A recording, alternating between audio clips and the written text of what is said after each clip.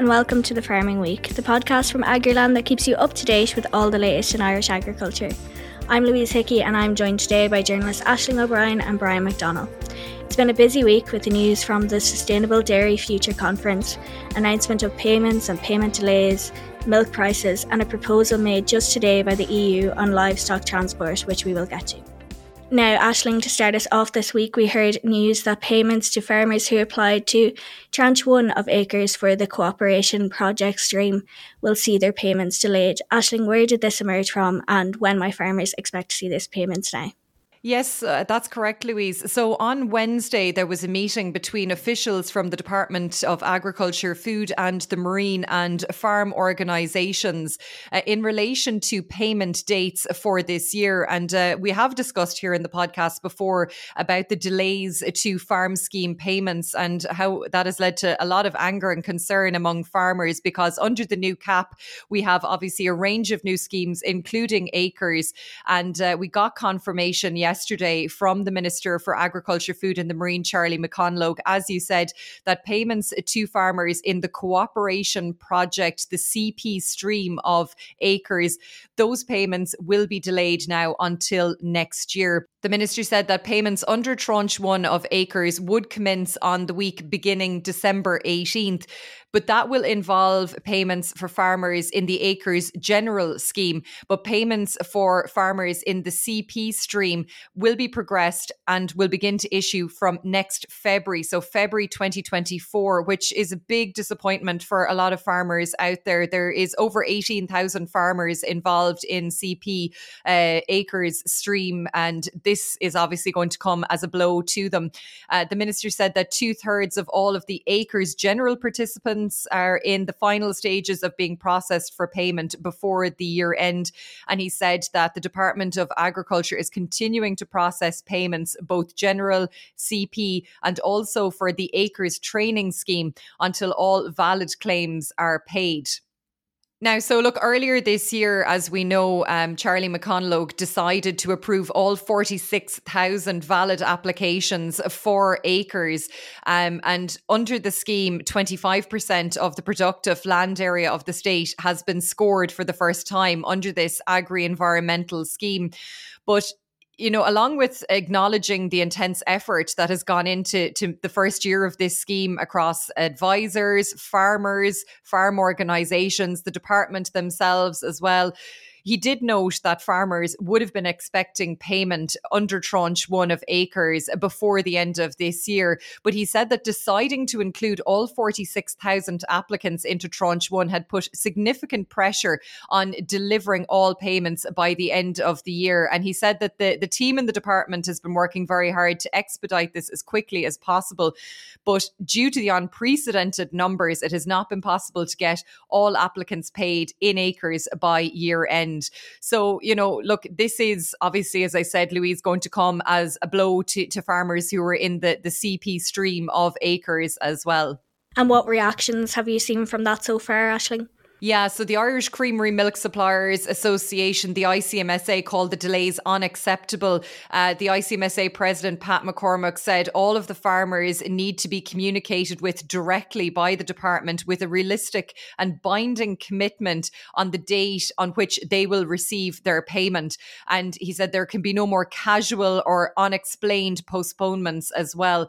And the Irish Cattle and Sheep Farmers Association, they also attended the meeting in Portlaoise yesterday, and the ICSA President Dermot Kelleher said the payment delays were a devastating blow for farmers. He said the farmers have been left out of pocket and they've completed the actions that have been asked of them, and they had been expecting payment in late November, and now some 18,000 plus farmers are going to have to wait until next February to be paid. And the IFA's National Hill Committee Chair, Colleen Keneally, also called on Minister McConalogue to intervene and do whatever was needed to ensure that all acres CP farmers receive their payment before Christmas. But from what we're hearing, it seems unlikely that that will be the case as well, that it will be delayed until next February. And we heard as well from the President of the Agricultural Consultants Association, the ACA, Noel Feeney. He said the delay was disappointing for farmers farmers in those areas and for the advisors that have been working very hard on the ground as well. He said advisors had been working 7 days a week doing scoring, and obviously to see this delay in payments now is very disappointing for everybody involved as well. The Irish Natura and Hill Farmers Association also joined in the chorus of criticism at this announcement as well. And the INHFA President Vincent Roddy said it would be a hammer blow to the 18,600 farmers who would have been expecting this payment as well. So look, it is very, very disappointing. Obviously, the minister has come in for a lot of criticism. He's saying it's because they accepted all 46,000 farmers into tranche one. But, this is going to leave a lot of farmers very disappointed and very out of pocket as well, Louise. So, it's just a very, very disappointing time. And I suppose before we leave this as well, we have heard this week as well that the complementary income support for young farmers is set to see the payment per hectare reduced due to that scheme being oversubscribed. And sources have indicated to Agriland that the scheme, which was originally planned to offer payments of €175 a hectare on a maximum of 50 hectares for qualifying young farmers, will see a reduced payment rate now of €158 a hectare. That's a reduction of €17 a hectare for applicants. Now, Minister Charlie McConalogue has confirmed that the payments under this scheme would commence this week, but he didn't indicate the total amount to be paid to farmers. And so it looks like that they might be impacted as well by that scheme being oversubscribed. Thanks, Aisling. Now, just this morning, the EU Commission proposed to implement legislation on the minimum age for unweaned calves to be transported. Aisling, what do these proposals include? Yeah, so the EU Commission published their long-awaited revision of the 2005 Animal Transport Regulation today, and they outlined a series of very interesting proposals. Of course, animal transport, very important to a country like Ireland. We're an island, Louise. We need to get our animals off of the island and over to the continent and out to markets as well. The Commission has called this the biggest reform of EU animal welfare rules when it comes to transport in 20 years, and they said that the proposals reflect the latest scientific evidence that is available. So I suppose what is included in these proposals would be that there would be a minimum age of 5 weeks and a minimum weight of 50 kg for unweaned calves to be transported. There'd also be a journey of 9 hours maximum for animals transported for slaughter under the proposals. And they would also ensure that travel times would be shortened. And during long journeys, the animals must be unloaded for periods of rest, feed and water as well.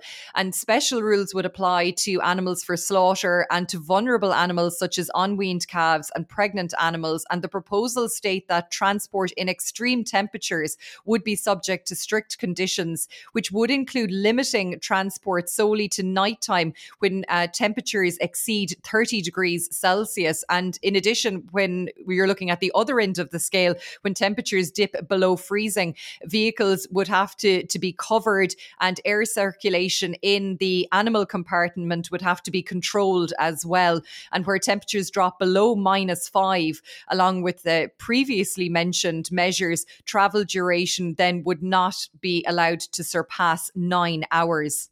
There's also some allowances in these proposals as well for minimum space for different animals. So this will all result, Louise, in transport companies having to look at their vehicles. They'll have to adjust their transport patterns as well. In the case of sea transport, some operators may have to buy new or maybe renovate their vessels as well in order to ensure compliance with this as well. And the EU is going to look at using digital tools as well to facilitate the enforcement of transport rules. That's something we've heard before, that there isn't a lot of joined up data when it comes to animal transport. So the EU is kind of going to modernise its approach when it comes to this as well. So the Executive Vice President for the European Green Deal, Marius Šefčovič, said that more than 80% of EU citizens want better protection for animals. And the Commissioner for Health and Food Safety, Stella Kyriakides, told a press conference today that the focus on animal welfare will continue into the new EU Commission following the EU elections next year. Take a listen to this. The next Commission will be equally committed to animal welfare. for the simple reason, and you have brought it up yourself, that animal welfare is very much in the heart and soul of the majority of European citizens. And we are here to deliver on policies that also reflect what the European citizens want from us. That was just EU Commissioner for Health and Food Safety, Stella Kyriakides. Now, Aisling, I know that this announcement was only made this morning, but has there been any early reaction so far? Yes, Louise. So we've early reaction in from Irish Fianna Fáil MEP Billy Kelleher.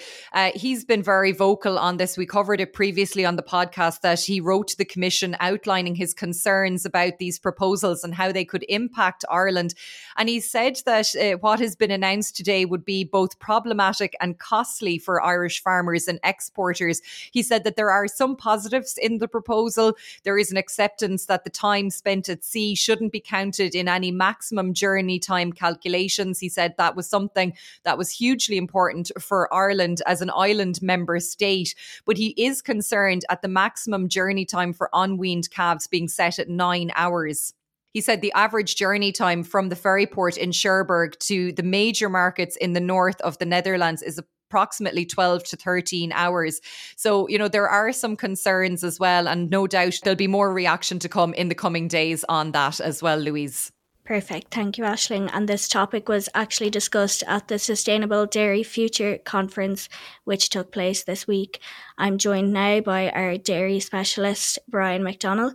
Brian, Dr. Laurence Shalloo from Teagasc spoke at the conference about calf exports. What did he have to say? The ICOS conference was in UCC earlier this week, and Laurence Shalloo from Teagasc was speaking at it. And I suppose he talked about, the potential of calves coming from the dairy herd, and specifically around the genetic potential that can be used within these calves or achieved from these calves by using, I suppose, the tools available, such as the DBI and then also the CBV. So I suppose the DBI is kind of the tool used by the dairy farmer to select bulls that are going to have good genetic potential from their cows and produce good quality calves. And then the CBV is a tool that can be used by the purchaser to, I suppose, obtain the quality. And I suppose within that, he was saying that there's a huge potential to improve the quality and improve the profitability of calf rearing farms or dairy beef farms. And he mentioned that within the Dairy B500 program that a lot of the top guys within that are competing with in terms of profitability with dairy farmers. And then I suppose he also talked about kind of the exports and looking at the exports of calves and I suppose the potential of what's going to happen here. And I suppose there was a couple of key points he mentioned were around, firstly, that I suppose he himself has actually been on 3 trips with the calves. And he said that there's a lot of data, a lack of data missing from these trips. And I suppose his line was, for me, in this debate, there's a lack of data, there's a lot of motive thinking, and there's a lot of feeling, but little data. So I suppose he's basically saying that on the data we do have, that it shows that although there is a depression of within the calves during transport, they recover quite quickly, but that there probably is a need to look at within the transport of calves to have some kind of feeding regime or feeding be possible within the transport, which would decrease this depression and ensure the calves arrive healthy and fit and ready to go, and obviously delay would stop any delay that might occur in terms of their growth or performance when they arrive. And I suppose like the key message really from it was that fact that like calf exports should need to really continue within the sector. We need calf exports. I suppose if we look at it from an emissions point of view, if we don't have exports, that's 210,000 extra calves on the island of Ireland, and that makes our emissions targets much harder. But it also is a vital area that we need to improve and need to get kind of ahead of the game in terms of the welfare of these calves being exported. Thanks, Brian. And now sticking with dairy, Aisling, what are we hearing about milk prices this week? Yes, Louise. So the ICMSA's Dairy Committee Chair, Noel Murphy, this week said that 37 cent a litre is the minimum acceptable milk price for November supplies. He said that processors out there must wake up to the reality that is currently facing their farmer suppliers. And he said that November should actually mark the turning point and the beginning of a series of milk price increases to be introduced over the coming months. Now, we saw this week data from the Central Statistics Office showing that domestic milk intake by creameries and pasteurisers was estimated at 605 million litres in October. That's down 12.6% when compared to the same month in 2022. Now, Noel Murphy said the only surprise with that figure is that the reduction actually wasn't greater. And he said that they anticipate that November and December figures for milk intake will be down even more, as farmers out there, many of whom would actually milk on into the winter, have taken the decision to dry off their cows because it's not economically viable for them to continue milking on. And he said that it's hugely frustrating for farmers out there on the ground because processors have not chosen to pass on dairy product price increases on the markets that they have seen coming through since September. And farmers have been producing milk now below the cost of production for a number of months. And this is starting to hit home.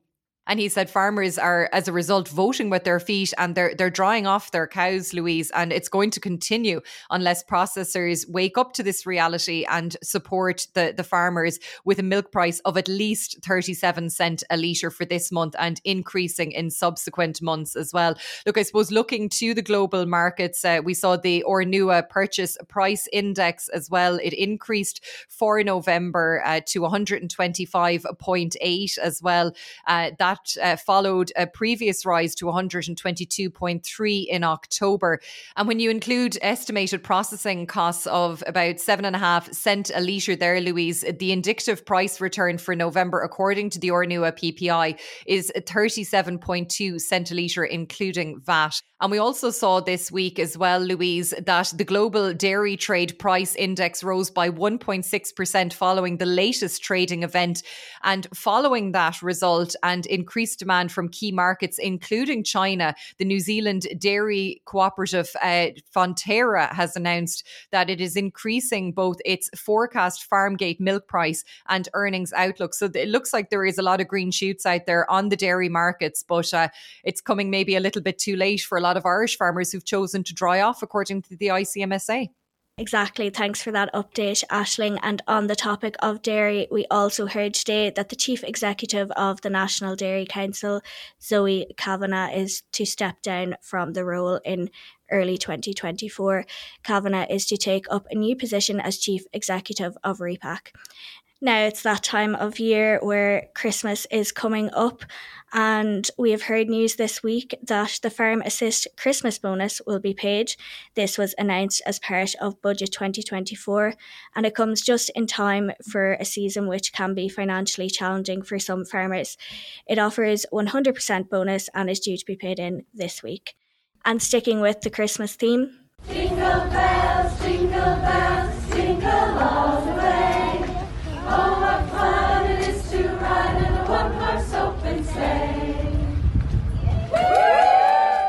Well, there you go, Louise. The live animal crib is back at the Mansion House in Dublin this year. On Wednesday, the Lord Mayor of Dublin, Daithí de Rochta, and Damien MacDonald, the Director General of the IFA, together with singers that you just heard from the Lucan Gospel Choir and Little Angels from St. Joseph's Nursery, Morning Star Road in Dublin 8, officially launched this year's crib. It's a joint initiative between Dublin City Council, the IFA, and it's also supported by the Dublin Society for the Prevention of Cruelty to Animals, the DSPCA. Now, listeners to the podcast will remember last year, Louise, there was a lot of controversy because the crib was relocated to St. Stephen's Green when the former Lord Mayor of Dublin, Caroline Conroy, decided to revamp the idea of the crib because of what she said were animal welfare concerns, and decided not to include include any live animals. But the current Lord Mayor, Daithí de Rochta, told Agriland that this week that it was one of the biggest questions he was asked when he actually got elected to the position was, would he bring back the live animal crib, because it means so much to so many people. It is a real tradition, Louise, and it's a lovely family occasion. Yeah, will you get going yourself, Aisling? I don't know, I'll have to make the pilgrimage back up from Kerry to Dublin, but it is very nice. And like, there's Daisy the donkey, Lily the goat, and there's sheep as well. And Fionn Sherlock is the farmer involved, and he takes great care of the animals, Louise. And they're not there 24 hours a day. They're brought home in the evening, and they're very well looked after. And, you know, it does add a certain magic to Christmas in the city. And no doubt it will attract a huge crowd this year again. And I'm afraid that's all we have time for today, ending on a cheery note. Just a reminder before we go to everyone that the close period is approaching for soiled water. It will begin from December 10th and remain in place until December 31st. In 2024, the close period will begin on December 1st. Also, another reminder that the IFA postal votes will close next Monday, and the national count will be held on Tuesday, December 12th in the Castleknock Hotel. There's much more of those stories over on Agriland.ie, but for now, thank you for listening. Please don't forget to rate, review and follow The Farming Week on Spotify, Apple Podcasts or wherever you get your podcasts. We'd love if you could spare some time to give us 5 stars or share it to anyone who you think might be interested. All the best for the week ahead from myself, Aisling and Brian.